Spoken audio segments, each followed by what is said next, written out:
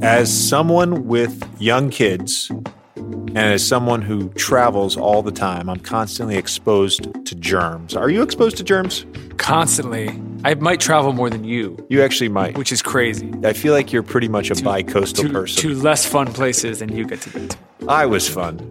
Iowa is fun. So anyways, we're always at risk for a cold. Definitely trust Zicam to knock out a cold at the first sign of a cold. At what point do you generally start taking medicine? If I cough once, I'm on Zicam. Other cold medicines only mask symptoms, but Zicam is homeopathic and clinically proven to shorten colds when taken at the first sign.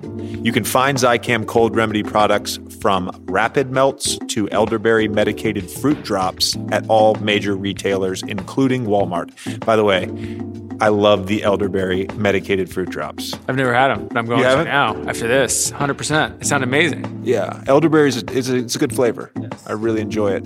Zicam cold remedy products are safe and effective. Visit Zicam.com/Redick. That's Zicam.com/Redick to receive a $2 coupon on your next Zicam purchase. Knock it out. Knock it out.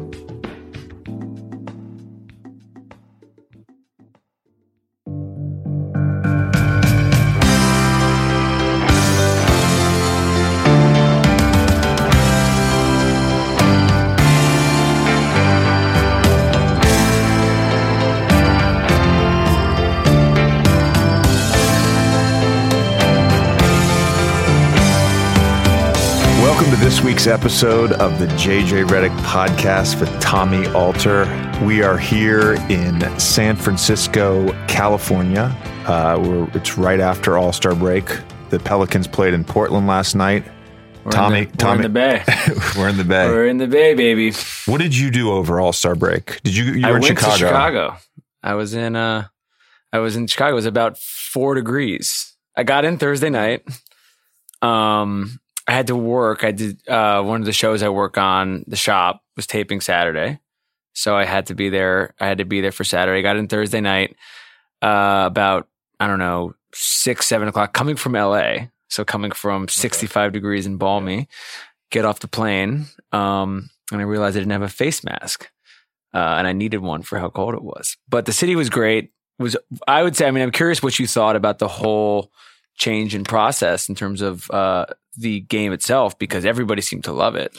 I'm going to be completely honest with you. I was at the French Laundry when the All-Star game was going on. A lot of people are curious about the French Laundry experience. I should have mentioned we're going to be joined by my teammate Jrue Holiday here in a little bit. But first, the French Laundry. What do you want to know about it? Everything. First of all, my first question is, when you're walking into the restaurant, what's it like? Well, it's like an old stone building in the middle of Yountville, which is in the Napa Valley. It was a very tiny building, and they've obviously renovated and added on. So you walk into the main building, and they've redone the kitchen since the last time I was there. So I've probably eaten there 5 or 6 times now. And so we got a tour of the kitchen, and then they took us through the wine cellar on the way to this private room called the boardroom. And here's the thing. They walked me through the wine cellar at the French Laundry. It's like walking a sneakerhead through like the greatest shoe closet in the world. Michael Jordan's closet. And as you get to the end, they're like, by the way, later on, we're going to give you a menu and you can pick out the shoes it was just, I got to sample the goods right then and there. That's crazy. It was amazing. How big is the restaurant itself? Like, how many people do you think were in there? So it's the building is 2 stories. It was literally an old laundromat, I think. But I would say on a nightly basis in there, there's probably like 25 or 30 tables tops, and they're like small tables. It's a very intimate thing.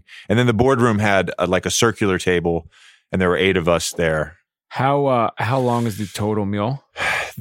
So they condensed the meal a little bit. We took our time. I would say it was a little over 2 hours, but I've been there before where it's like a 3.5 hour marathon. I had an experience All-Star break 2015 at 11 Madison Park that was like 4.5 hours. Yeah.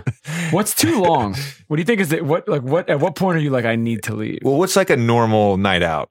It's like an hour and a half. Normal. I feel like take a nice leisurely pace. A normal dinner with a leisurely pace is anywhere between 90 minutes to 2 hours. Okay. 2 hours is like a. So I think after again. 2.5 hours, you're starting to feel it. You're good.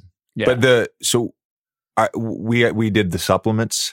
It was a very when in Rome moment. Yep. And they had black truffles and they had Wagyu beef. So we did the supplements.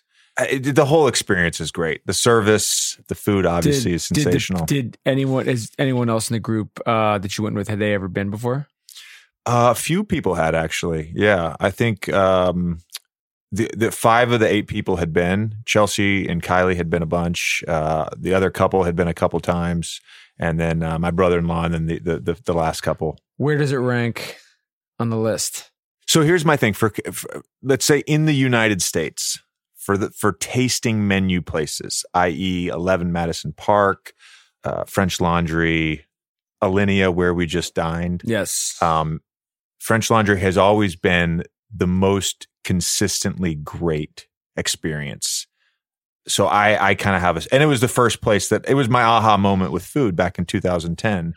I ate there was it right after I got married. Was it the first one of those you'd been to? And it was the first one. So I had this very soft spot in my heart. First. Yeah, exactly. That's it. What have you eaten there? French Laundry? No. Okay. Never. So for those that don't know, French Laundry is like the sort of the OG like French tasting menu in the US that like sort of revitalized American fine dining, I would say, in the early 2000s. Like I think they started in 99.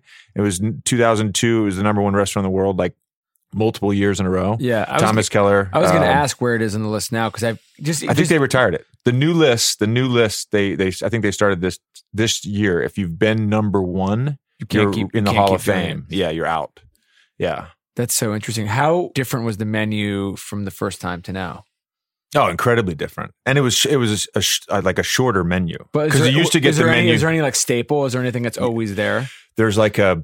because like at Alinea, the dessert is this cotton candy sort of... It's almost impossible to describe. You can Google it. There's like photos of it online. But like that's the one thing that they always have. It's a piece of art that they throw on the table, and they basically throw it on the table. They draw this painting on the table, and then like this is dessert. But that's the one constant. So the rest of the menu is constantly changing, but they always have that dessert. There's always a cone filled with something, i.e., smoked salmon with creme fraiche, or like a beet puree, whatever's in season. Right? There's always a cone, little tiny like amuse-bouche, if you will. Yeah. I hate my French, by the way.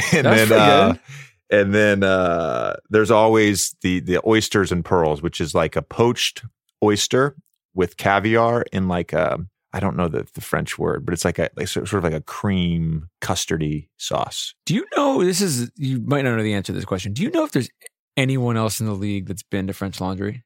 Oh, I'm sure. Yeah, I took with Spencer Hawes there. Well, he's not in the league anymore, but I took.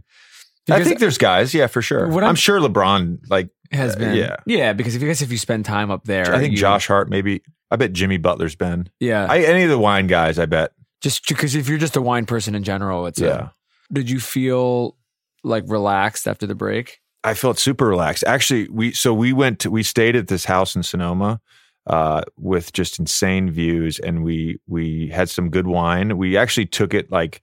Friday, we did a couple tastings and probably got out of hand at about 4 p.m. But other than that, like it was about the right time. No, but it was like it was like a very relaxed Saturday and Sunday. We just kind of chilled and we knew we wanted to sort of be at our best on Sunday night at French Laundry. Yeah, and so we kind of paced ourselves really well. And it was one of the best. It was one of the best trips I've done in the U.S. for sure. That's amazing. I have to say, this is going to sound kind of crazy. But you should speak to this obviously because you've been through it.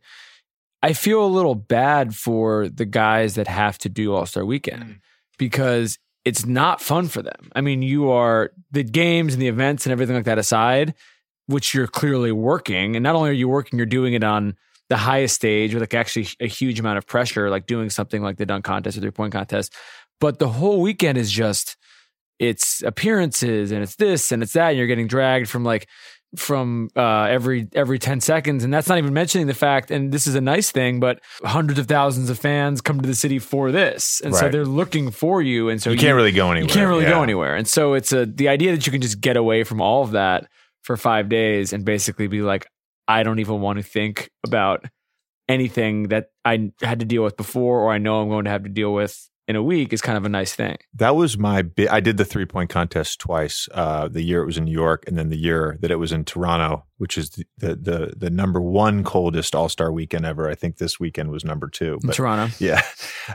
But the big takeaway was just how exhausting it was. I wasn't even an All-Star. I was just shooting a basketball for 60 seconds. And it was like your entire day you're just in a car going somewhere, another appearance, a media thing. And it was totally exhausting. And I'll be honest, like I got asked, if I was interested in doing the 3-point contest this year. I politely passed, as I've done. Quickly passed. As I've done a couple times since the last time I've done it.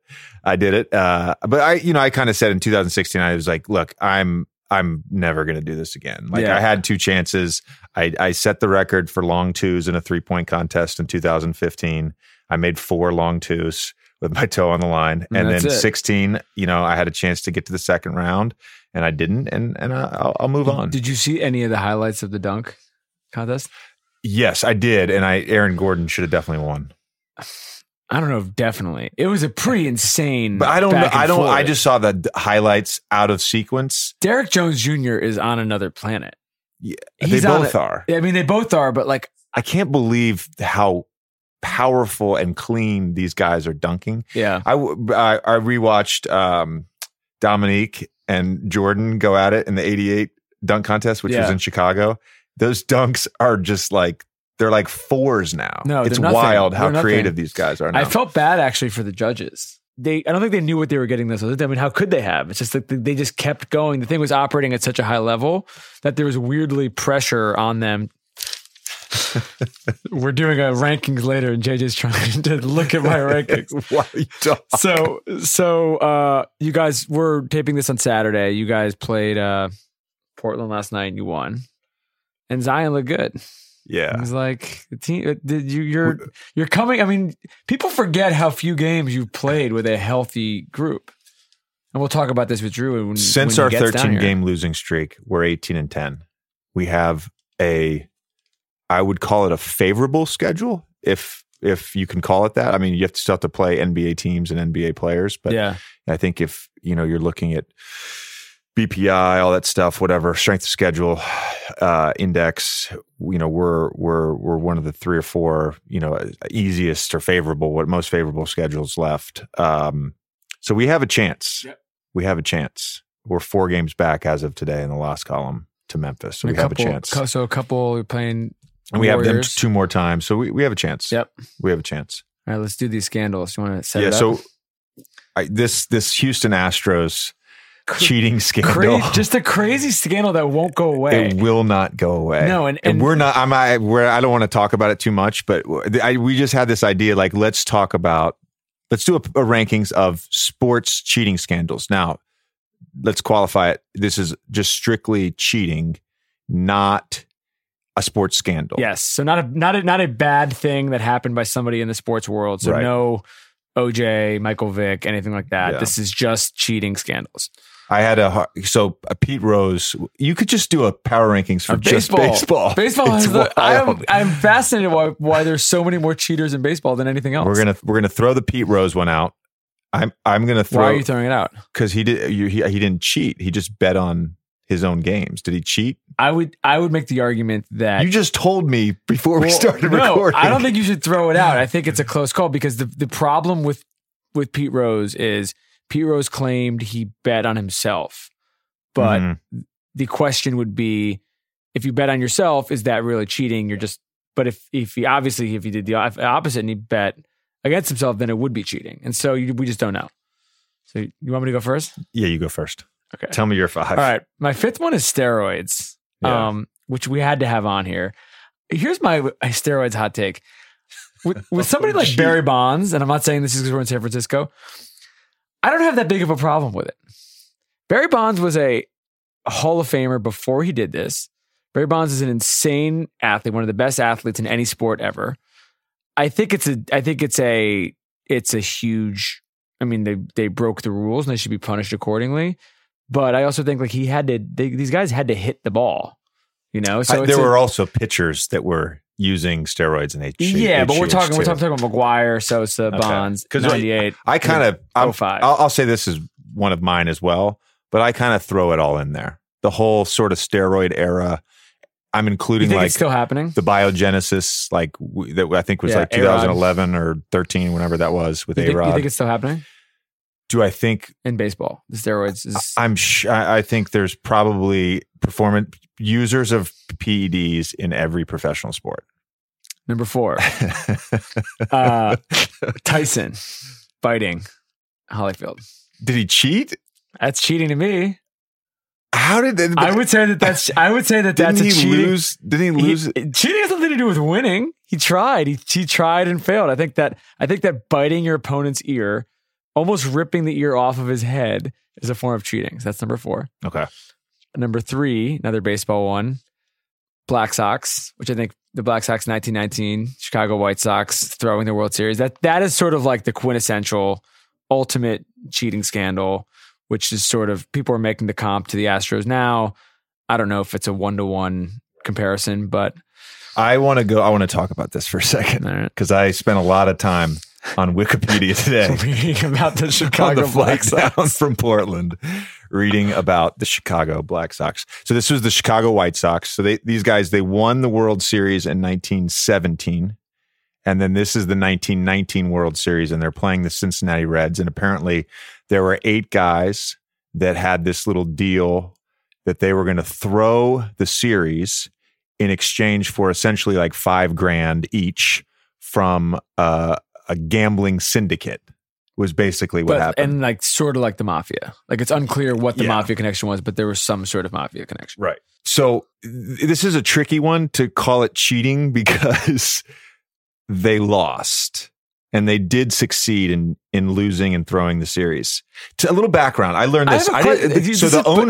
So there's a whole history of owner collusion in baseball, and the owners at the time would not allow you could not, like, once you signed a contract, you were basically, the team owned you, and you couldn't, even if your contract ran out, you couldn't like go play for another team. You weren't allowed in baseball. They all agreed. So they weren't getting paid. So the incentive for these guys was just to earn a little bit of coin.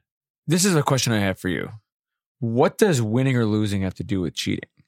Well, so like the definition of cheating lost, is to do something in a dishonest way to gain an advantage. That is the definition of cheating. I also Googled that today. Yes, that is the definition of cheating, but it doesn't have to result in an actual win, i.e. the Astros lost to the Nationals in the World Series this year, but it doesn't make the cheating any less shitty. Right. But I guess what's tricky about this one is they intentionally tried to gain a disadvantage.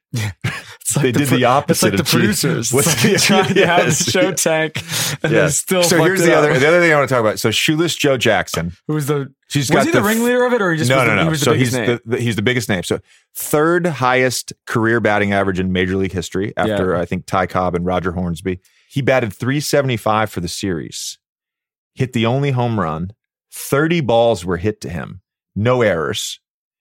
And in the 5th inning of one game, he tried to throw a guy out at home on a single to left field. The runner was on second, and the third baseman cut it off because the catcher was a cheater and told him to cut it off. And the guy scored, and they won 2-0, or they lost 2-0.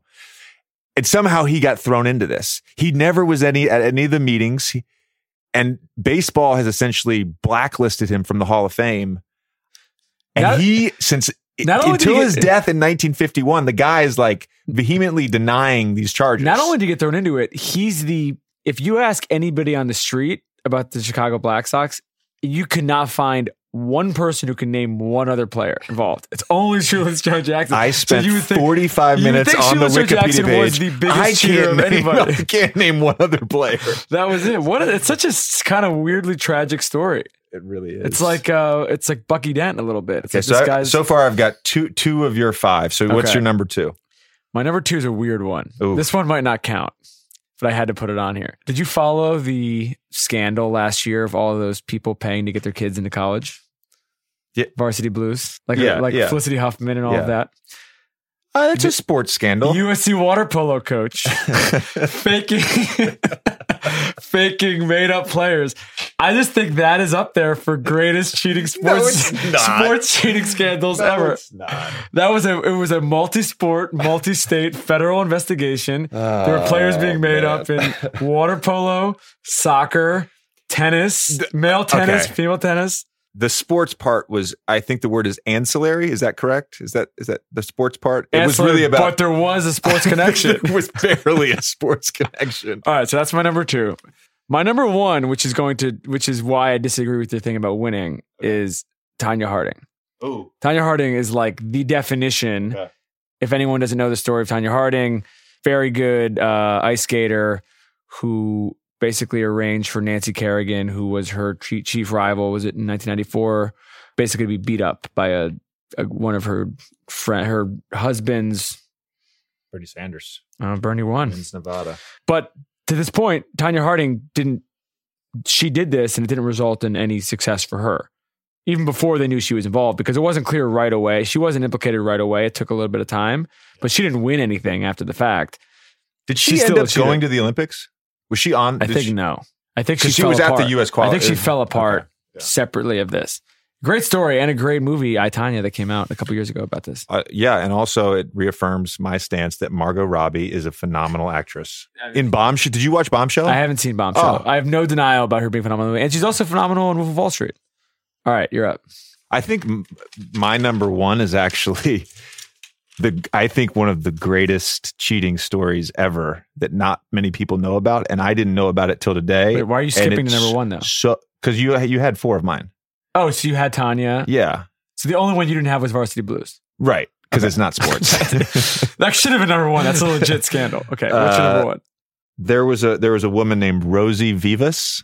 She was a Cuban American woman. So she participated in the 1980 Boston Marathon, and she was declared the winner. In the 1979 New York Marathon, during the marathon, there was this freelance writer who went on record saying that she was on the subway with Rosie during the race. Oh, I've heard about this story. So then in 1980... This is a good number 1. And then in 1980, she wins the Boston Marathon. And it comes out later... What's her Rosie name? Vivas. It comes out later that she was stationed about a mile from the finish line. And as the runners approached, she snuck onto the course and finished the race and won the race. And there's these great pictures of her at the finish line of her leaning on people, like looking exhausted. She ran a mile. Look, she's on the cops. She's leaning on both these 2 cops. Oh my God, what a legend. Yeah, absolute legend. that is a strong number 1. Blatant cheating. That's a strong number 1. Blatant cheating. Blatant cheating. And she almost got away with it. Yeah. So she could have gotten away with it if she hadn't gone into the second race. If she had just won once and never done it again, she would have gotten away with it. So the Astros was my other one. The Astros are top 5 for me. Yes. I should say that. What do you think their punishment should be? It's a great question. I think there should be probably more punishment towards players who they knowingly participated in this scheme, right? Yeah. Did you see the thing with Altuve? The video of him after he hit the walk-off against Chapman, where he's holding his jersey. And he says, "Don't rip my jersey off." Yeah. It's because he had a. He said he had a tattoo. He had a tattoo on his collarbone. And they're like, "So let's see the tattoo," and he won't show the tattoo. There's a lot of suspicious things happening. Yeah. The other one I think that should be mentioned for any NFL fan that hates the Patriots. It's Spygate, of course. Yeah, Spygate, Deflategate, all of it, everything. Just a history of controversy. Let me ask you an Astros question. Though I was thinking about this. You've been in, I don't know, 12 like high level locker rooms. Maybe is that exaggeration? How many locker rooms have you been in? Like I'd say starting teams with, that have a chance to win. Yeah, but even just like a professional locker room. Like why are you saying 12? I don't know 12. I don't know where I came up with that number. But you've been in a bunch. You've been in a bunch of different situations. Yeah. I've been in 15 locker rooms. Okay, so 12. 14 seasons plus the Milwaukee. 12 wasn't that far off. Yeah. Okay. If you see somebody cheating, if you see one of your teammates cheating, what is your initial thought process when you see it happen? Are you immediately like, I'm going to go to them and say, stop it? Are you saying like specifically? And I know it's not a one-to-one. With banging on trash cans? Am I in the Astros lot? I'm sort of asking both if you were in that case, but then also just in general, because part of what I'm asking is like, you just have to worry about yourself. You're a professional. Yeah. As long as you're not doing it, it's something that is, and I think this is one of the things that some of the guys in the Astros are saying now is they're like, well, we weren't involved in this. I'm not sure I believe that. Or even if they weren't involved, they knew. And it's like, how much should somebody be blamed if they like were aware of something happening? The trash can but banging was pretty loud. It'd be hard not to be aware of this. Yeah. At some point, like after a few years, you'd probably be like, hey, why does that guy bang on the trash can once or twice? It's also, I'm kind of amazed that it took this long to get out. And that's one of the things which is really a bad look for baseball. I feel like everybody knew in baseball. And then somebody finally like, it was Fierce or who was the guy? Fierce, who was on the team. And then I saw David Ortiz came out and just called him a snitch. Baseball's weird with this kind of thing because they have these weird unwritten rules. And even now, the Astros players are like worried about getting plunked because of this and everything like that. And the whole thing is just sort of bizarre. It's just like, don't do that. You're not going to get hit. One more scandal I should mention. In the mid 1980s, the commissioner of baseball went to the owners and basically told them to collude and keep contracts to 3 years for positional players, 2 years for pitchers, and he had to personally approve any contract offered. So you had like MVPs and all-stars signing 1 year bullshit deals. Why is it always baseball? And this is what led, and then there was a severance paid out in like 90 or 92 of $280 million that MLB had to pay the players. And this is ultimately what led to the 94 labor strike, which I had no idea all of that contributed to that. Crazy. Let's get to some Twitter questions before we get to Jrue. We got some weird ones. Jacob Turner said, if you had to get a face tattoo instead of a sleeve, what would it be? I'm oddly intrigued by neck tattoos. Like, I think I would. I could see you with a neck tattoo. Yeah, I think I like neck tattoos. I don't. I'm actually kind of amazed it hasn't happened.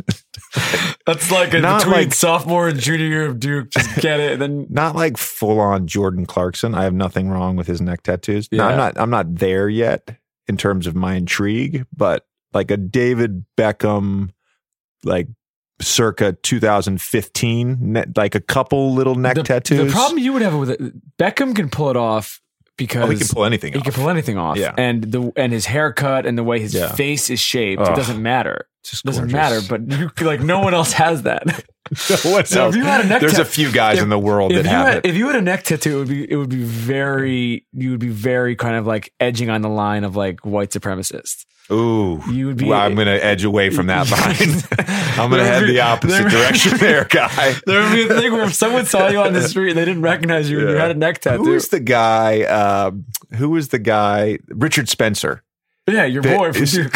No, that's Stephen Miller, and he's not my boy. Richard Spencer also went to Duke. Don't tell me that. Are you serious? Yes. Yeah, I don't think so. Yes, anyways, Richard Spencer had the fade, had like the classic like fade with the side part and the hard side part. Yeah, the alt-right haircut. Yeah, the alt-right haircut. I stopped doing that haircut. Duke University, 2005, 2007. I stopped doing that because of Richard Spencer. That fucking guy. This is the guy. Yeah. Wait, so what would your face tattoo be? What would my face tattoo be? I think it would teardrops. No. I probably like latitudes. Oh, that's not so bad. Yeah, like little tiny, really micro digits, like maybe of where my children were born, like right underneath my eye. So it just looks like a wart. Just going really bad. Just going right on the side of your cheek. How'd you get that scar on your eye? No, that's a tattoo. Paul Fearing says, what's the strangest pregame superstition you've ever heard of? I feel like everybody has routines. Well, some people probably think your routine is strange. I was actually thinking last night, I wish that there was like a camera on me. Not for other people to watch, just so like 30 years from now, I could rewatch my warm-up routine and make fun of myself. There is and a way we can just put a camera on. What a weirdo. We can just do this tomorrow. It's not exactly like a tough undertaking. I kind of do it with like stretching, I guess, and like with my shoulder stuff, but it's almost like a nervous tick. Yeah. But like the Nomar Garciaparra stuff, or like Rafael Nadal, how he like picks his wedgie. Well, did you ever see Any Given Sunday? I did, but like the Jamie Foxx, the character would throw up before every game out of nerves. Like that was his thing. And so, I mean, obviously it's a movie. There's guys that do that. Yeah, but there's things like that where there's like weird stuff you do. Like I have to eat, there's these Bolt Energy like cubes. That you have to eat. Yeah, I got to eat 5 of them and I have to split the bag with Frank Jackson. Like that's my weird one this year. Like one of us will grab the bag and then we just like eat our 5 and then give the other person 5. How did you decide on Frank? Well, here's what happened. We were the only 2 people eating the Bolt Energy cubes, and 1 bag of 10 is a lot of sugar.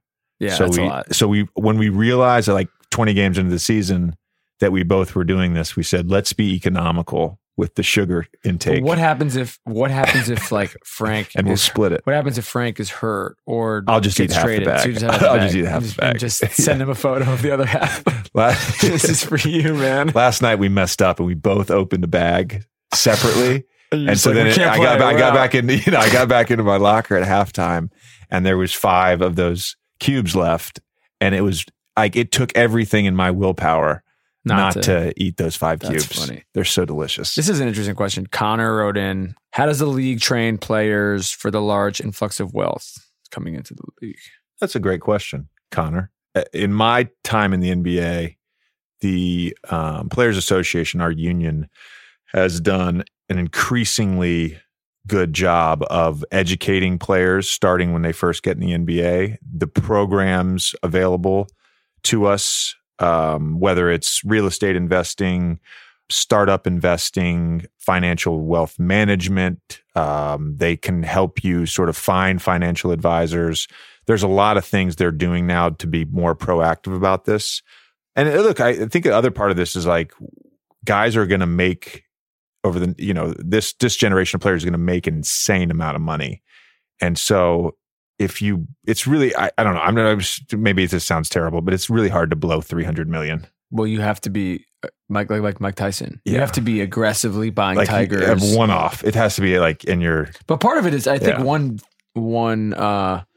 big problem, and it's not just in sports, but this is a big problem in music as well, are things like private jets and things like that. Like you can spend maybe not 300 million, but you can spend a lot of money on things like that in a year, and once you get used to it. Like I just priced out a brand new Global Express 6000. It was like 67 million. So I passed. You see the tag and you're like, maybe this is not for me. No, I did not do that. Do you think there's anything the league should be doing that they're not? I think there should be more oversight on financial advisors. I mean, what happened to Duncan and Garnett is such a shame. To work that hard and to earn that and sort of have that and count on that for the rest of your life and then have it be gone because some guy cheated it is just, it's the worst thing in the world. Yeah. I can't even imagine. I like this question a lot. Zach wrote in, a current players only, starting 5, all NBA dark alley team. Ooh. Aaron Baines. Ooh. Maybe. Yeah. I'd put him in there. That's a good one. You have to have Pat in there, right? Beverly? Pat, PJ. Pat might be like Marcus Smart. Pat might be number 1 pick. Yeah, Pat, PJ, Marcus Smart. I'll throw Baines in there. Who else? Morris is coming off the bench because you can't pick one over the other. The two, both Morris guys. Were there any what all-stars? Is this Jimmy Butler, TJ Warren beef going to be like on March 12th or whenever it is? It's coming up. The game's coming up. Well, we're going to have him on the podcast before then, so we can get a little preview. Right. Is Jimmy on this list? He might be. I wouldn't want to run into Jimmy in a dark alley. Is there anyone who's like a low key dark alley guy? Like he doesn't necessarily get into shit with anybody or anything like that, but you just. Oh, what about James? I forgot about James Johnson. Isn't he like? Well, he's like fourth an MMA degree black belt taekwondo. Yeah, I think something? That he just straight up just don't fight that guy. It doesn't matter where you are. I definitely. So let's remove the Morris twins. We can have them as 6th and 7th men coming off the bench. James. Smart, Beverly, Yeah, and PJ. and PJ. Yeah. Okay, that's a good list. Someone wrote in, the Running Pie Company wrote in, can you explain how sneakers work for non-stars? It's a great question. Yeah, I'm interested. But I don't have my own signature shoe, obviously. Well, because how many guys in the league actually have their own shoe? Like 20? Let's probably. It's If you count like the leaning guys and Anta, but it's become a significantly smaller group, I think, over the last couple of years. It's probably not even 20 now that I think Nike's about it. not really doing very many. So Jordan basically, scaled back. how it works now is Nike and Adidas give a bunch of, we'll call it resources, to 4 to 6 guys that are actually the guys that are moving product, i.e. the LeBrons, Kyrie, Giannis, Harden, etc. And then everybody else, basically, you're either like praying for a merch account or praying for a merch plus some bonuses. Yeah. They'll sign guys. But the most money I made, actually, I take that back. I made decent money as a rookie, because when you're coming out, they're sort of signing you and betting on hopefully you blow up. But like with Donovan Mitchell, like his contract was so little when he first came out, and then he had his rookie year. They ripped up his contract. I mean, good on them. They ripped up his contract, did a signature shoe, gave him a new deal.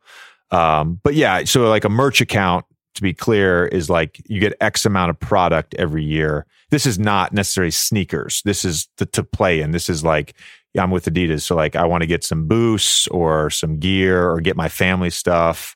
I think the other day, like I ordered like 6 pairs of Dame Lillards for our trainers' 2 boys who are playing AAU now, so they needed some shoes. So like stuff like that. Is it weird? Have you seen? Because I see this just watching.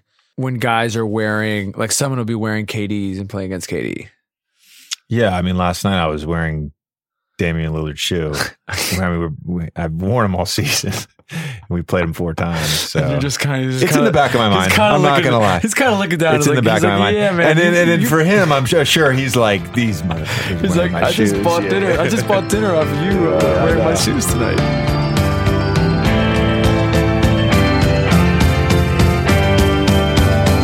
Oh, now we're joined by. It's a very professional operation. I love it. Ever since Tommy came before, it's very informal. All right, we're now joined by my New Orleans Pelican teammate, Jrue Holiday. Hey, my favorite teammate on the Pelicans. Man. Thanks, man. He actually has said that on the show before. Am I really? That's an honor. Yeah, it's an honor, bro. It's like, wasn't even close. You just said it. It's like, who do you like? Jrue.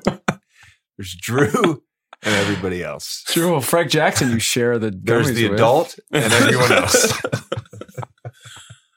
No, but Frank's like a kid version. I feel like he's a mixture of us.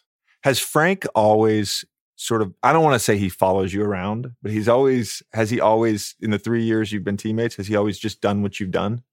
I don't know if it was upbringing or maybe I think I latched onto him first, honestly. Like, good kid, obviously. Just hanging out with him, talking to him, like, great kid.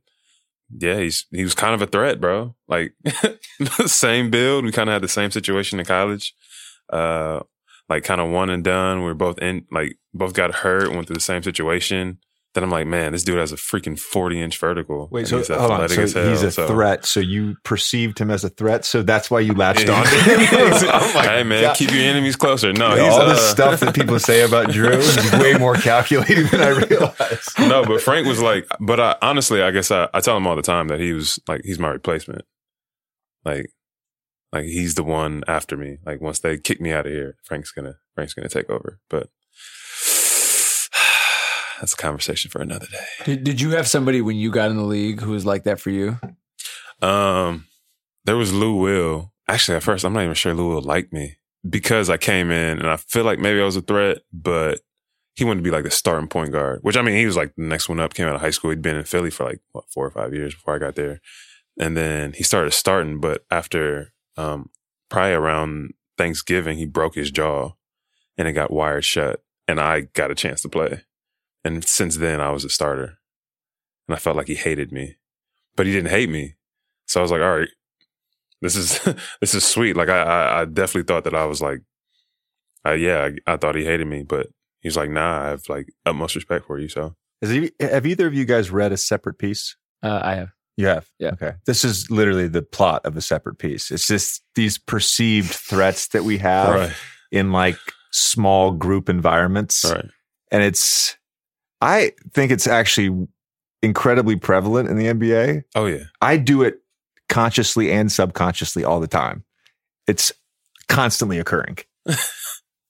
Yeah. No, I think you hit it spot on. To be completely honest. I feel like too, it's like, it's almost, in a way, I believe it's a little healthy because I enjoy the feeling of being uncomfortable. And I feel like if I get comfortable and I'm like the fat cat, then I'm going to be out of a job. Yeah. Like somebody will actually take my over. spot. Yeah, for sure. But then I feel like nowadays though, there's guys who get comfortable because they know their spot's not going to be taken. Like, and that's just given to them by the authorities. The authorities. But man, I feel like for the guys who are like real dogs or guys that really want to like better themselves or however you want to put it, yeah, there has to be somewhat of a threat, like somebody to push you. Do you think it's like changed at all since you came into the league, or it's like I'm like curious whether the internet or anything like that makes it worse or better? Everything has changed since I've been into the league. I mean, like I feel like coming in, it was tougher. There was like this ranking. You started off like as a rookie, you were actually a rookie, and there were duties that you had to do, and you weren't like insubordinate. And if you were insubordinate, there were consequences. And sometimes physical. He's not lying. And then now it's just kind of like Turkoglu beat me up a couple of times. I'm not gonna lie. Well, I was a pansy. Like I did everything like Elton Brand told me to do, Willie Green told me to do, Andre Iguodala told me to do. Like whatever they told me to do, I was doing it. 4:00 in the morning. There. Whatever you need. Bam. What were they asking you to do at 4:00 in the morning? That's what I want to know. There was one time. Rubber run? Oh, yeah. Rubber runs. Yeah. I had to do those. What is rubber run? Gold cards. The gold cards? The magnums? For those that are unclear what we're talking about condoms. Yes. Sometimes people need protection. Yeah. It's better safe than sorry. Yeah. I mean, and back in the day, though, they had the lady that came and talked to us and gave us like the big bag. Huge bag. So the NBPA would hire this health professional to come and talk to the teams.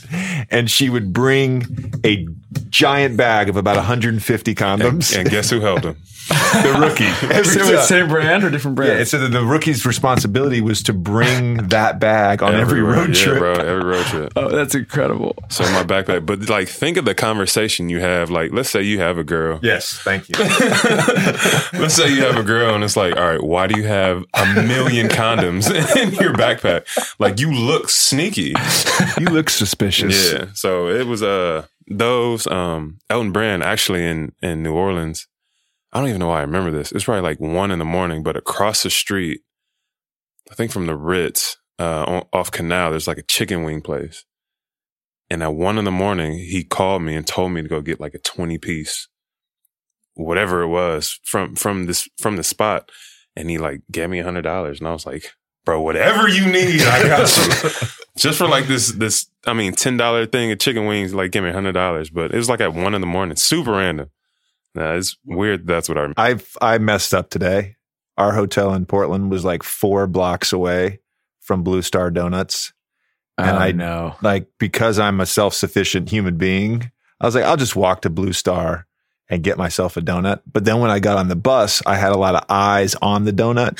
And I realized, Frank Jackson has even said it. He was like, you should have had the rookies go get like a couple dozen. Yeah. And it didn't cross my mind because it's just not part of the culture anymore. It's not. It really isn't. And people talk about, especially Jay Hart, always talking about like, come on, vets, like, y'all got to discipline these young kids, but it's really not relevant anymore. Yeah. When do you think it switched? Was there a year? When I got to LA, like CJ Wilcox was the best rookie that was like my 9th or 10th year. He was like the best rookie I ever saw. He just did everything that you asked. You didn't have to ever like harm him in any way, discipline him, whatever you want to say, threaten him. He just did what he was supposed to do. And like that was the last time that I remember having a rookie. So that was like 2015, maybe 2014, 2015. It's the last time I remember having like a good rook. I will say Nikhil's a good rook. Nikhil was a good rook. It's been a while. Like it's been a while since there's been like bad rookies. I wouldn't say we have bad rookies. No. We have below average. Below average. Yeah, below average. So it's like kind of middle of the road. You can't really be mad at them. Yeah. But then you're kind of like, all right, you can step it up a little bit. Like, it is really annoying though when you're like, you have to do it. And it's sort of the whole thing with like not defending or condoning frat hazing or anything like that, but the whole thing where you're like, oh, this happened to me, this happened to me, this happened to me. And then all of a sudden you're like, no, you can't do this anymore. Yeah. There was never that level of hazing. The worst thing that happened to me was one day after practice, they asked me to apologize to the team. I was late to a practice. So they said, you got to sit in front of the team and you've got to explain yourself and apologize. And I said, okay. And I was fully dressed and I sat in the chair. And as soon as I sat in the chair, like 3 guys grabbed me and they used duct tape and they duct taped me to the chair. And then they stuck me in the shower and the water was running. It was super cold. They left it cold and they sat me in front of the cold water in the shower for like an hour. Everybody left practice. And then like the equipment manager found me like an hour later. That's pretty bad. Yeah, considered hazing. That's pretty bad. Yeah, it's kind of like textbook hazing. What did you do? What did you do? I wasn't a great rookie. Were you a good rookie? I was a pan. So, I was a great rookie. Did exactly. A great rookie. Great rookie. Oh, you needed anything else there. Was it the cockiness or like what was the problem? I think in general, I just generally rubbed a lot of guys the wrong way. I think the problem you had is you come in with this rep. Guns blazing. And no matter what happens, they're going to be like, fuck that guy. You come in and they hate you from day one. Yeah. There was a lot of that. But then they probably learned to love you. But like Keith Bogans, like he gave me such a hard time. He's such a hard time. He's the assistant coach with the Knicks now. Yeah. And I hadn't seen him in like probably 10 years, literally 10 years. And I saw him the other day and I was like, man, I really appreciate you. I really appreciate you. You really brought me back down to earth. Man, bro, you set me straight. Yeah. It's crazy. It's pretty dark. Man, you're a bad rookie, dude. I guess I could see that though. That's not surprising. Humility is a very undervalued trait. And sometimes you need to learn humility. Right. It's not inherent to someone's personality. Right. When did you guys first meet? The first time I met JJ was in high school, but he probably doesn't remember. Again, I tell him this all the time that my mom is his like biggest fan, even more than me. She has 3 kids in the NBA, and JJ Redick is like her man. Why? Bro, she always loved JJ playing. She always loved JJ. And I don't know. Growing up, I was a Carolina fan. So I mean, naturally, I didn't really like Duke. My brother liked Duke though. My other brother, Justin, liked Duke, but she loved JJ. And did you get the John Wooden Award? Yeah. Yeah, I was there. I was in high school. Yeah. So I actually got the John Wooden Award. You told me this a couple months ago, but I remember meeting your mother then. I didn't really know who. Again, I was just some little 15-year-old kid, and my mom was like boy crushing on this. I mean, that is hilarious. It's like 55. And so, I mean, the age disparity, I'm like, Mom, your husband's right here. You love this guy. You have sons that play basketball. Like, what's just like this cocky asshole. JJ was a man though. I mean, watching JJ in college was like. Wait, did Duke recruit you? No. Did Carolina? Mm-hmm. You didn't want to leave California though? I was this close to going. I feel like he was going to tell us he got paid. I feel like that breath. No. He was going to explain the bag. That was the hardest conversation. Was telling Roy Williams that I wasn't going. Interesting. Yeah, loved him. I mean, Ty, who went instead of you? Who did they recruit instead of you? Larry Jrue. Do you think anything would have been different if you had done that? Yeah, for one, I would have won a national championship. Well, that'd have been nice. They won my freshman year. It freaking sucked. But they had Ty Lawson, Tyler Hansbrough was still there, Danny Green was there. Marcus Ginyard, was he still on the team? Marcus Ginyard was still there. Yeah, him and Danny took me on my recruiting visit. Oh, okay. Yeah. No, I had a great time. It was just too far. Yeah. Did you have any issues playing in school at home? Being at home, no, that was great. So I it was love nice being home. because like some people want to get away. Some people are like, No, I didn't want to. No, not at all. I loved being home, but basketball there wasn't the funnest for me. So you did the 1 year and just were like, that was that. You can learn interesting things going on people's Wikipedia page. So I need you to confirm something for me. Okay. Because I was on your Wikipedia page earlier. Did you and Lauren really meet because someone mistook you for Darren Collison? Is that a true story? Can you please explain the story? So me and Lauren have, before I even met her, we have mutual friends on the girls' basketball team. Like girls that I grew up with because I'm from Cali. And so I'm going to send plays, me and Malcolm Lee, going to the girls' basketball game. Because again, me and Mal are both from California, so we knew the girls. And Lauren's probably, I think she's already like 2 years in college, so she knew him too. But we're going to sit down in the seat or whatever. Some dude comes to me, he's like, "Hey, Darren Collison, can I have your autograph?" And I'm like I stand up and everything. You know what I mean? I'm kind of excited. Like, yeah, you know, I'm sorry, man. I'm not Darren Collison. He's like, "Oh, you sure?" I'm like, "Yeah, fool." I'm like, "No, I'm not Darren Collison." And then I sit down and Lauren turns around and she's like, "It's okay. You're cuter than Darren anyway." So then from there, I'm like, "Oh, okay." But again, I had a girlfriend at the time. She had a boyfriend. It wasn't until we had both left college that we started dating. That's right. Wow. That's a pretty good first meet story, though. Yeah. I know, right? Was That's Darren like- even in school then? Yeah, he was a senior. Oh, he was a senior. Okay. Him, I don't know if you remember like Josh Ship, Alfred Aboya. No. Who's the best athlete in the family? You or Lauren? My sister. Oh, my wife. Pound for pound? My Yeah. wife. Pound for pound. Yeah, my wife. Are you surprised the three of you guys all made it? Not really. I feel like that's surprising for a lot of people. I but think it's you not guys for don't me. get enough credit. We were talking about this earlier. You're like the original balls.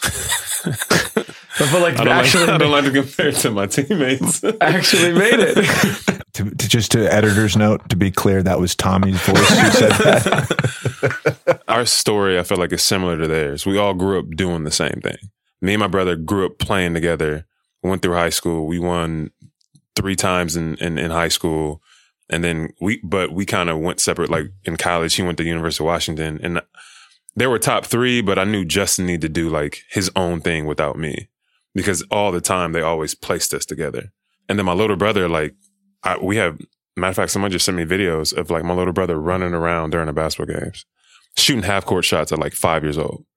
Like, dude was like a freak. Yeah. But like, we were always around basketball. Everything we did, we always did together. And just like the Ball family, like it's all about family with them. And that's what it's been with us. But it's always been naturally competitive. My parents did a good job of like, it's okay for you to beat your brother and your brother to beat you or whatever. Like, don't kill him. I mean, we fought all the time, but like, yeah, don't kill him. Be happy for him. Yeah. That, you know, of their success. So, no, I feel like everybody always thinks that like, oh my gosh, this is so, we're kind of like, nah, like we literally grew up doing the same thing. And it just progressed. It was like you went from this to this and this, and it's like a natural. Yeah. And we fit all into the loved league. basketball though. Like we all wanted to get better all the time. And if I ended up kind of moving ahead, Justin would move ahead with me or vice versa.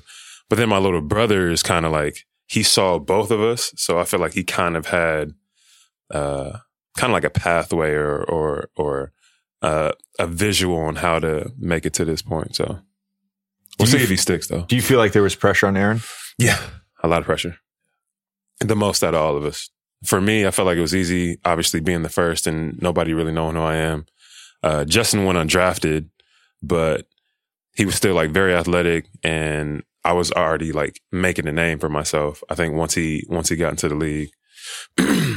But Aaron, everybody pretty much already had a plan for him. Like, oh, he's already going to UCLA. And I'll talk to him all the time, like, do you want to go here? And he's like, look, I want to get recruited like everybody else. Like, I like UConn. I like Duke. Like, I like all these different places, but everybody just already assumes I'm going to UCLA. Is there any, I don't want to say resentment, but like, is there jealousy that you're the best? Do you ever feel that from your brothers? No. Like, do y'all talk shit? I'm honestly, I know your family and you guys root for each other, obviously, but like, is there any ever like, No. Me and my older brother, because we're 14 months apart, he's like my best friend. And you would think that there would be resentment. For one, he's the oldest. And I feel like you kind of have like that, like the oldest child complex. Like, I'm supposed to be the best, blah, blah, blah. But he's literally always been my biggest supporter ever since we were little. If he is somewhat jealous, he's doing a great job of hiding it. I mean, it's been 29 years now, so I think can't it would come tell. out at this point. Right. And then my little brother. At some point in a family gathering. Yeah, I guess 36, all of a sudden it flips. Yeah, I guess you it is. But my little brother, I feel like he's not at all. He really just wants to know everything. Like, well, how did you get here? Or how did you get through this? Like going through not playing, or even like trade talks or doing whatever. Because pretty much all the stuff that I've been through, like he's either going through or eventually he's going to go through. But he's never like, again, they've never shown any sign of jealousy. How often do you guys talk? Almost every day. Almost every day? Yeah. That's incredible, man. Almost every day. That's incredible. Do you have is it like a thread that's like ongoing, like a text thread? Mm-hmm. This is going to be weird, but there's one with just us three, and there's one where we add my sister too.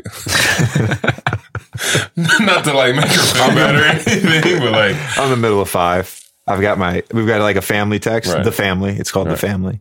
And then there's like subtext right. beyond that, right. Group, like little clips. All right, cool. I'm the one of 5 kids. Sweet. All right.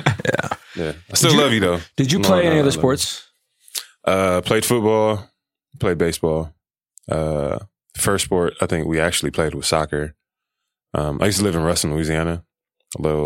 It's where Louisiana Tech is. That was like one of the main sports out there was soccer. Stopped that once I moved back to California, and then played baseball, football, basketball. And then stopped playing football my freshman year. We went undefeated in basketball my freshman year. And I was like, oh. That's it. Yeah. Yeah. It's a wrap from here. We did this with Zach Levine a couple weeks ago, and he was saying he played baseball.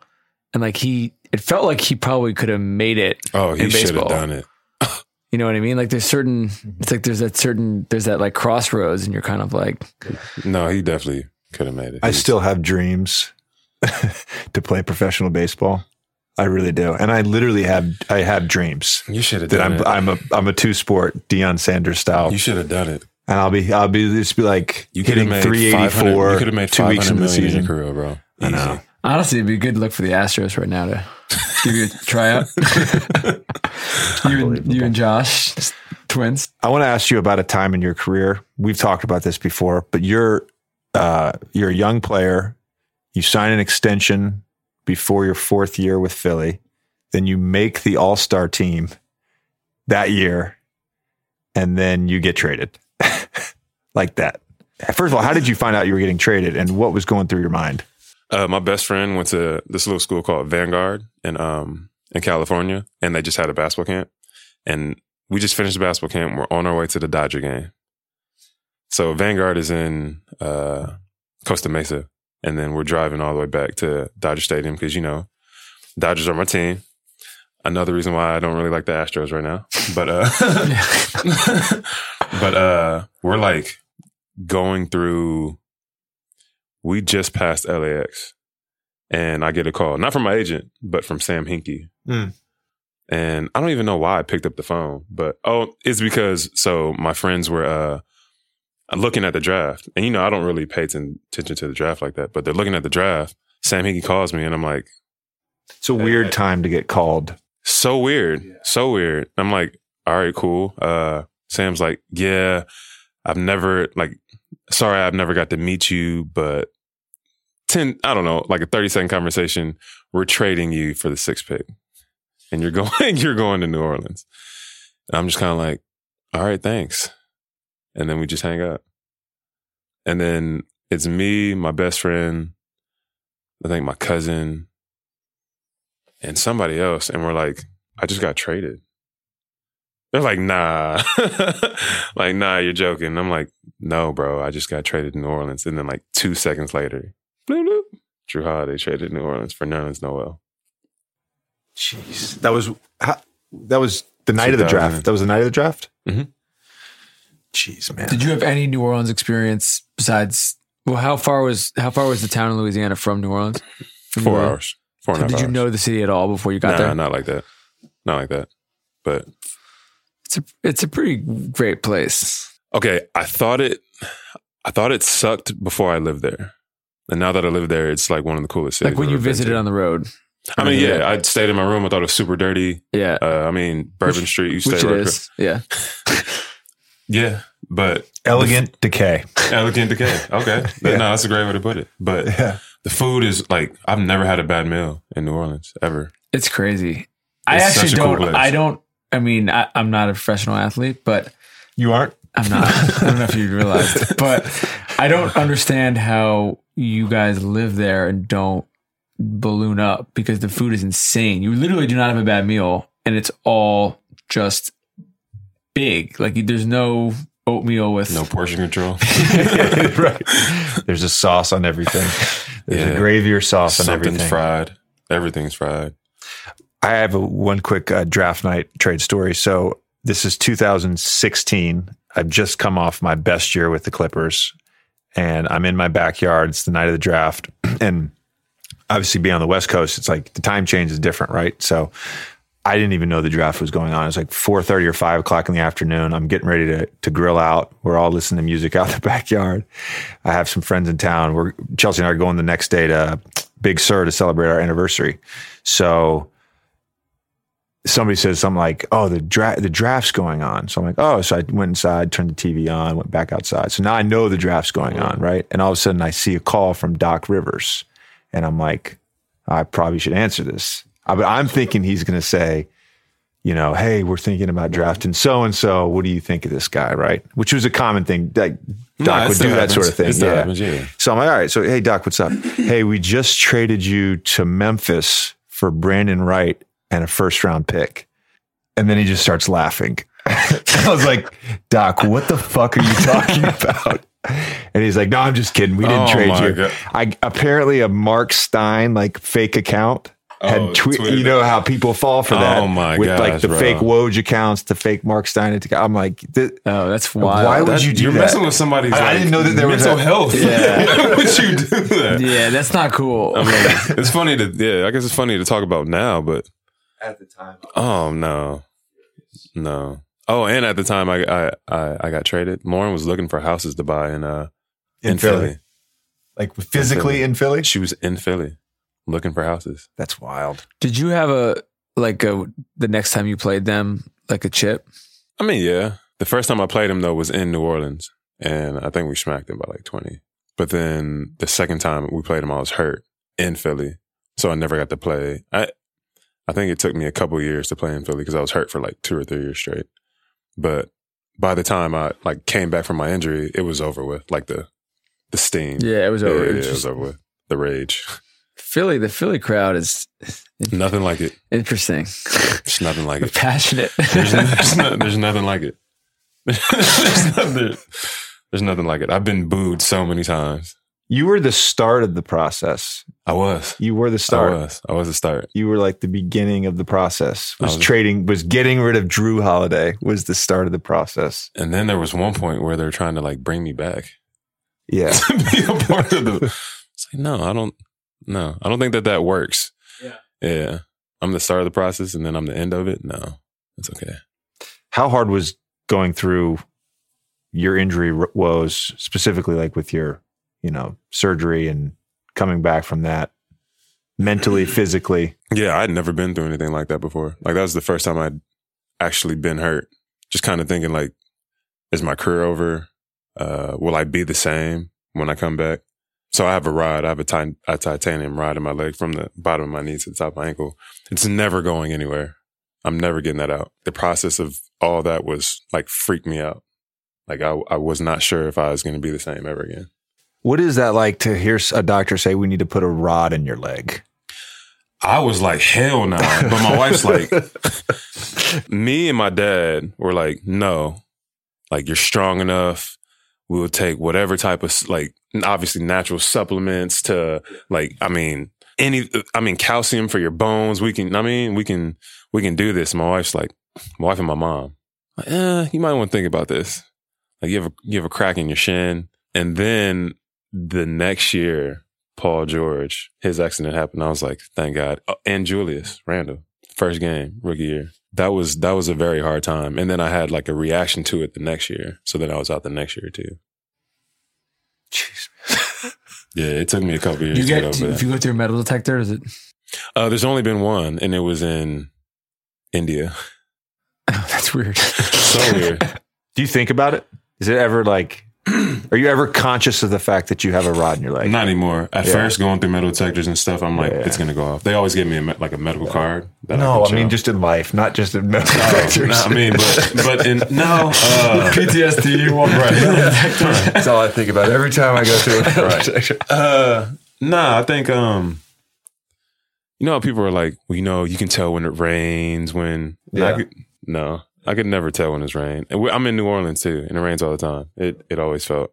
Some people are like, is your right leg heavier than your left one? Like, no, it's not heavier. I have a rod in my leg. It feels the same. It feels natural. Who do you think the toughest dude you ever had to guard was? Derrick Rose. What year? Like MVP, yes. MVP Derrick Rose. Yes, he had everything. Like he was quick and fast.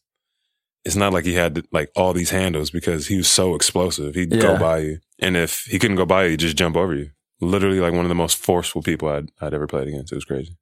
I've said this to two people in the last week, but I'm not just saying this. So I've said this before. I'm just not saying this because you're on the podcast, but you are the best one-on-one defender I've ever seen in my entire life. Thanks, man.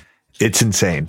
There's this ongoing joke because like we'll be in 53. So like 5 is our base defense. 53 is like you're switching 1 through 3. 54 would be you're switching 1 through 4, right? 55, which we hardly ever do, is switching 1 through 5. But then so a lot of games, our game plan will be like, all right, we're in 53 except for Jrue. And it will be playing like Jokic. It'll be like 53 except for Jrue. Jrue, you can switch with everybody, whoever you want to switch on. And the game before All-Star break, you switched on to Gallo, and he got you with an up and under. Pissed me off. And it was the first time in probably 2 or 3 months where you've been switched onto a bigger guy, and they scored. He literally either steals the ball or blocks the shot. No, he's not lying though. Like, I'm going to take I need some defensive notes from you. So talk about your mentality as a defensive player. What do you think it is? What do you think it is? I have no clue. I just feel like guys that are taller than me, they always think that they're stronger automatically, right? I mean, you're bigger. That means or I guess you're taller. I guess they think that means you're stronger, but they're not. So if I'm lower than you, I feel like, physics, if I'm lower than you, there's no way that you can move me. And big guys just think that they can move me, but they can't move me. It's your quads. I do have really big quads. I have really big quads.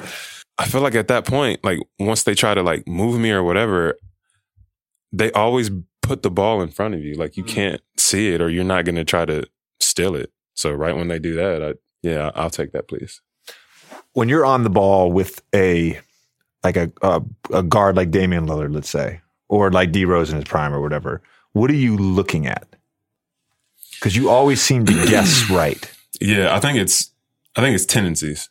Really? So knowing tendencies, like I guess if you name any player, I'll say Anthony because I mean Anthony's my guy. I know Anthony loves his left hand. I know that he can turn over any shoulder, but he's probably going to dribble with his left any chance he gets. Well, I know that I'm quicker than Anthony, so I can persuade him to go to his left, but still beat him. Yeah. Beat him there. That's the interesting part to me that I've noticed.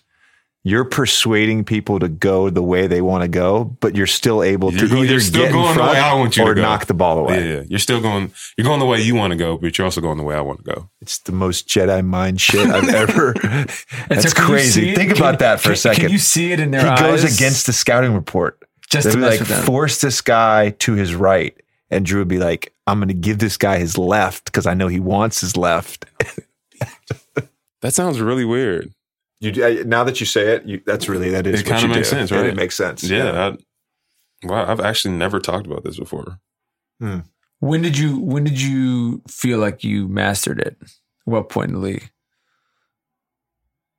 I would say right away. I can remember a time when I was in Orlando. I remember we played y'all.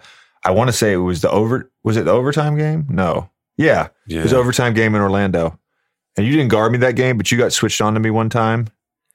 And you had no business, like, you had no business closing out on me and then still staying in front of me. Like, it just was like an impossible closeout. And you did it, and you knocked it. You didn't steal the ball from me, to be clear. You knocked the ball away, but I recovered it. And I was like, fuck, man. I've always liked defense. And I feel like people don't. Like, I like defense just as much as offense. So I guess if you think of it that way, then. But I'm not going to lie, it's so much harder. Like, playing defense. It's so freaking tiring. All the time. And then let's say you're playing against like KD. The dude's 7 feet. Like, what the hell are you supposed to do? Or let's say when KD was with Golden State. They used to have me switch from KD to Clay to Steph, back to KD. When you guys played him in the playoffs, who'd you start on? KD. Steph? You start on KD. KD, yeah. And so you just were going back and forth. Pretty much. And I still had to score. But I love it now. We have JJ Redick. I don't need to score. I just need to play defense and then give him the ball. Set a screen. I tell him all the time, I'm like, dude, I'm the best screener. Like, I'll get you open with the screen. I promise you. Set a screen, have JJ come off, shoot the ball. There's times where he doesn't even look at the rim. Did you see the game the other day or before All-Star break where he got fouled and he just like the one hand MJ split the legs? Oh, yeah. Wasn't that Chicago? It was in Chicago, yeah. Bro, that was sweet. I'm like, oh yeah. All you have to do is give him the ball. The weirdest thing is the off balance. The off balance shots don't make any sense. They really don't. There's a lot of calculating involved. But it is amazing to be on that side. Like, it was crazy when like you'd go against it and it'd piss you off, but like to be happy for you to be doing it, I'm freaking psyched like every time. You know what the one thing with the off balance shots from the fan perspective is they realize, because you're watching it and you're like, okay, that's not going in. There's no chance it's going in. Right. He's bending like this, and then it goes in once. Okay, that's a fluke. After like the third time, like when you do it like 3 times in the first quarter, they're like, okay, this is the difference between NBA shooters. No, you mean JJ Redick? Yes. No, but the NBA shooters and then everybody else. Because they then expect every time that it's going to go in. Right. And when it doesn't go in, like this was like when you guys played the Lakers, the game where they got super hot when you played them in January, but you had a good game. And all the Laker fans, every time we touched the ball, was like, no, don't let him do it, because no matter where you are, it's going in. It's going in. That's it. I never think he's going to miss. I think it's from Lethal Weapon, but there's this scene, Todd Wright, who's now with the Clippers, but he was the head strength coach in Philly with me for 2 years. He sent me this clip. It's like Mel Gibson and Danny Glover talking, and Mel Gibson is talking about his time in the Army, and he says something along the lines of this. He talks about this sniper shot that he made, and he says like there's only like 4 or 5 people in the world that can make that shot, and that's literally what I'm thinking to myself as these. Like I'm like, there's like maybe 4 guys in the world, maybe. Are they all Hall of Famers? Well, there's guys that can take them. I mean, that's no, Steph is, I mean, look, Steph and Clay to me are the 2 greatest ever. Hall of Famers, bro. Greatest ever. Best shooters ever. And then there's like a next tier of guys. And like, I'd probably say I'm like somewhere in the bottom of that tier. In terms of active guys? Or no, guys just like all time. All time, yeah. Yeah. I mean, definitely numbers wise. What tier? The second tier. Second tier. But that's a big group of guys. I'd probably say Ray and Reggie are the next tier. And then in Korver, I'd put Korver there. Do you think you think Clay's better than Ray? Clay's, when it's all said and done, those 2 guys are going to they're going to be 1 and 2 all time made. They kind of have to be. Clay's never shot under 40% in his career. Think about that. And he's made over 200, like 7 straight seasons, 8 straight seasons, whatever it is. Probably 90% without dribbling. Without dribbling. It's the craziest thing I've ever seen. I'm still thinking about you having to switch between the 3 of them. Oh no, that was like a natural thing. That was like a joke for a minute. Like, put Jrue on him. It's just impossible, though. Oh yeah, it's just impossible. There's no matter how good you are, what are you supposed to do? Nothing. That's also another reason why they're so good. You feel like you should be first team all defense every year? I thought I should have been last year. You weren't last year? Second team. Have you been first team? Mm-hmm. The year before that. The year before that. That was the year you guys beat the Blazers in the playoffs. Mm-hmm. Yeah. Because that's a weird team to me. Because some of it is reputation, some of it is the eye test, some of it is advanced stats, like the year Marc Gasol won Defensive Player of the Year. That was like the classic advanced stat thing. Yeah. How would you what do you think what is the measurement to you for like being first team all defense? I think just because I play, it's the eye test and the ability to go up against that person and how you feel when you play against that person. Like Kawhi, every time we played him, for some reason, would get a steal on me in a crucial time every time we play. 2 minutes left in the game, still go down and dunk. Pat's a dog.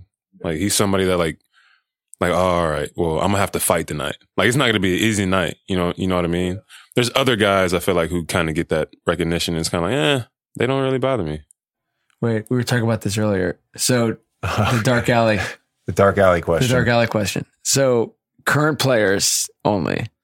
If you do a starting five, a dark alley starting five, guys you would not want to run into in a dark alley in the league right now. Man. Montrez. We left him off. Pat would have to be on there. Scary dude. Yeah, we said I said scary dude. Number one pick. until like I feel like until you know, like until you get to know him. Yeah, I know Pat, but like if you don't know him, oh no, it's wild. Who was it? Who else? I said James Johnson because he's like 4th degree black belt Taekwondo. JJ, oh my gosh, I've seen him do the little ninja joint, like the little whatever it is, Taekwondo, whatever. That is the craziest thing I've ever seen. He's too big and too strong to be moving like that. Yeah. I mean, just his lower body. We said Marcus Smart, PJ, Baines. It's for sure on there. Yeah. Baines is for sure on there. We were wondering whether there was a white guy on there. Baines is the only one. Baines is the only white guy that makes sense. Kevin Love? No. What about Steven Adams? I don't think so. He's like a gentle giant. He is, but what if you didn't know Baines him? is dirty as fuck. He love it. Oh, like you want him on your team to scream, but you hate him. Yeah, you hate him. The other people we had, but we couldn't. They have to come off the bench at the Morrises. I almost named him. But you can't pick one, so they just got to be 6 and 7 men. They both do the same thing. Like if one's thrown down, the other one's thrown down no matter what. The Clippers have like 4 of these guys. They do. Yeah, they do. And that's not even talking. I mean, Kawhi is not. You just don't want to run to Kawhi anywhere. He's a robot. Yeah. No, he's a robot. He's not from here. He's not from here. No, he's not from here. Are there any other Twitter questions that we should get to? What do you eat? Let's do the board on the road. Okay. Great. You ask it. Last time I asked this question, you got mad at me. When I asked Zach the board on the road. Why did I get mad? Because you wanted to do it. We're not competing over questions here, guys. Oh man. So bored on the road. What do you do when you're bored on the road? Or have you done anything random lately when you're bored on the road? Go to the movies by myself. But I feel like it's not as uncommon as people think. What's the best we talked about this. I think we talked about this with Zach. Yeah. Going to the movies by yourself or going to dinner by yourself. He goes to the movies by himself all the time, and he's wondering if it was weird. And we were like, no, it's the best. It is the best. Yeah. And thanks to Jalil, now I eat popcorn, mixing some M&Ms. And I have a great time. Hell yeah. Most of the time, I probably get a Coke. What's the best thing you've seen recently? Oh, besides Frozen 2, because I have a 3-year-old. She wants to watch it all the time. You mean like in the movies or just in general? In the movies. Recently, I haven't been in a while, but I really liked the Joker. Interesting. Joker movie. Joker was controversial. It was super dark. Yeah, did you see Parasite? I haven't. Parasite's wild. Did you see it too? Huh? Did you see the Parasite? No, I didn't see it. Parasite's wild. I think the subtitles are that's what's stopping me. So that was my thought. I kind of got dragged. I went with other people and I kind of got dragged kicking and screaming, even though everyone said it was so good. And then you're in it for like 10 minutes. You just you realize why. Really? It's like on a different level from anything else that's come out. I think that's that's going to be my movie on our road trip back or a flight back from LA. I want to find the guy who we asked this question to, who's like just comes up with something super rando. Like, well, when I'm bored on the road, I go find the best ice cream shop. something like that. Well, because everybody get like he just gets on infatuation and just goes to the bed, which is a normal thing to do. Like I just go find the best possible restaurant and eat by myself. All the best food, but not just restaurant, donuts. Lovely. Yeah, because I know people don't want to go to the same places I want to go. Like, dude, our first road trip this year, Jrue and I went with Ja to this place in Toronto, which is really good. It was so good, bro. It was so good. And it's it was an Italian place. Boca. Yeah, Italian place. And like Ja like reads the menu and I don't know if he didn't understand the menu. I can't do this. He just said, I can't do this. And he left. So it's just me and Jrue. Great meal. It was so good. But that was such a turnoff for me. I'm like, well, I'm not inviting Ja fucking anywhere anymore. Like he got his one invite for the year. But I told him, I'm like, dude, you missed out on a good meal. Like, if you don't know the menu, ask JJ. He's obviously been here. And if not, he's freaking Italian, dude. Yeah. He's Italian. He just knows food. People are weird with food, though. People like, you don't know. That is true. It's a little bit why it's nice to go. Like, one of the reasons why it's nice to go to the movies by yourself is you don't have to be dependent on the other people liking it. Right. Because if, say, you love Frozen 2, say you love the Joker is actually a good example. A lot of people would hate the Joker. Right. And if you're with two other people and they hate it and they're sulking the whole time and like, we want to leave, you're like, I want to stay. Leave. Yeah, you're pissing me off. And there's such a great point. It's the same thing with food. Because there's the natural evolution of an NBA player. When you first get in the league, you want to go to a steakhouse. And like, I'm way past that point in my life. Steak. Thank you. Yeah, and it's just like, I'm not going to do that. So like you end up, and I actually went to, I think I maybe mentioned this, but I went to this place, the Grey Canary in Memphis with Nikhil. And like, I think it was like a great experience for him to like try something other than, he's the one guy, of the young guys on our team that will like do stuff like that. Why do so many NBA players love Tao? That's, to me, is beyond. It's beyond me. The Tao in LA. LA has 1,000 good restaurants, and no disrespect to Tao at all. Tao, the food is fine. It's not a bad. And the same thing with Catch. Yeah, when I was there, like Catch had just opened. Yeah, not a bad meal. It's not it's like fine. you can't. You can order a bunch of stuff. I've only been to Catch once. It's good. It's good food. But Tao is you are guaranteed to, if you go at a time when there are NBA teams in town, and especially over the summer, if you go any night you go, you'll see 3 or 4 different. It was actually funny. So I was in Chicago for All-Star, and there's a Tao right in the middle of everything over there. And it was like, it might as well be the United Center. It's like people just going in and out. It's weird. That's why. That's exactly why. Like, you want to be seen because they want to be seen? Yeah. Once something has that stigma, or this is the place the athletes go, everybody wants to go there. And then sorry, I don't mean to call them regular people, but non-athletes want to go there too. Don't be pretentious. They're called the G-pop, the general population. Sorry, the G-pop. What'd you do for All-Star? My brothers and our family, we all went to Miami and hung out. It was cool. Did you watch any of this stuff or no? No. I saw the intros to the World versus USA game. And then you turned it off. Yeah. Or actually, I think I went to the pool. The game was pretty entertaining. I heard it was the actual game. Yeah. I heard it was, which is cool. People were overhyping it a little bit, but it was entertaining. It was just they were just playing for real, versus like the last every other game where they're just no one's doing anything. And I think that's why it was overhyped. All right, Jrue, we really appreciate the time. Before I let you go, I have to tell you, so our kids are in the same preschool class in New Orleans. And you and I basically run on the same schedule. You know, we work together. So like, if I'm in town, you're in town. Mm-hmm. If I'm on the road, you're on the road. If I have practice, you have practice. And I have not seen you drop off the entire year. I also haven't seen you. It was crazy, right? I think so when do you drop your kids off? When do you drop Kyle? 8-ish. Or you run a little later than that? Bro. I'm black, bro. It's more like at 8:30. You know what I'm saying? Can't get my daughter out the house. I always get my hopes up too. Like whenever I know that he runs late, I know this. So like I always get my hopes up a little bit. Like we'll get out, like we normally get out of the house at like 7:30. We always take Knox first, and then Kai and JT, Drew's daughter, they're in the same class. So like if we get out of the house at like 7:42 or 7:41, I'm like, this could be the day. This could be the One day. day. It's going to be the last day. It's going to be the last I've not day. seen him once.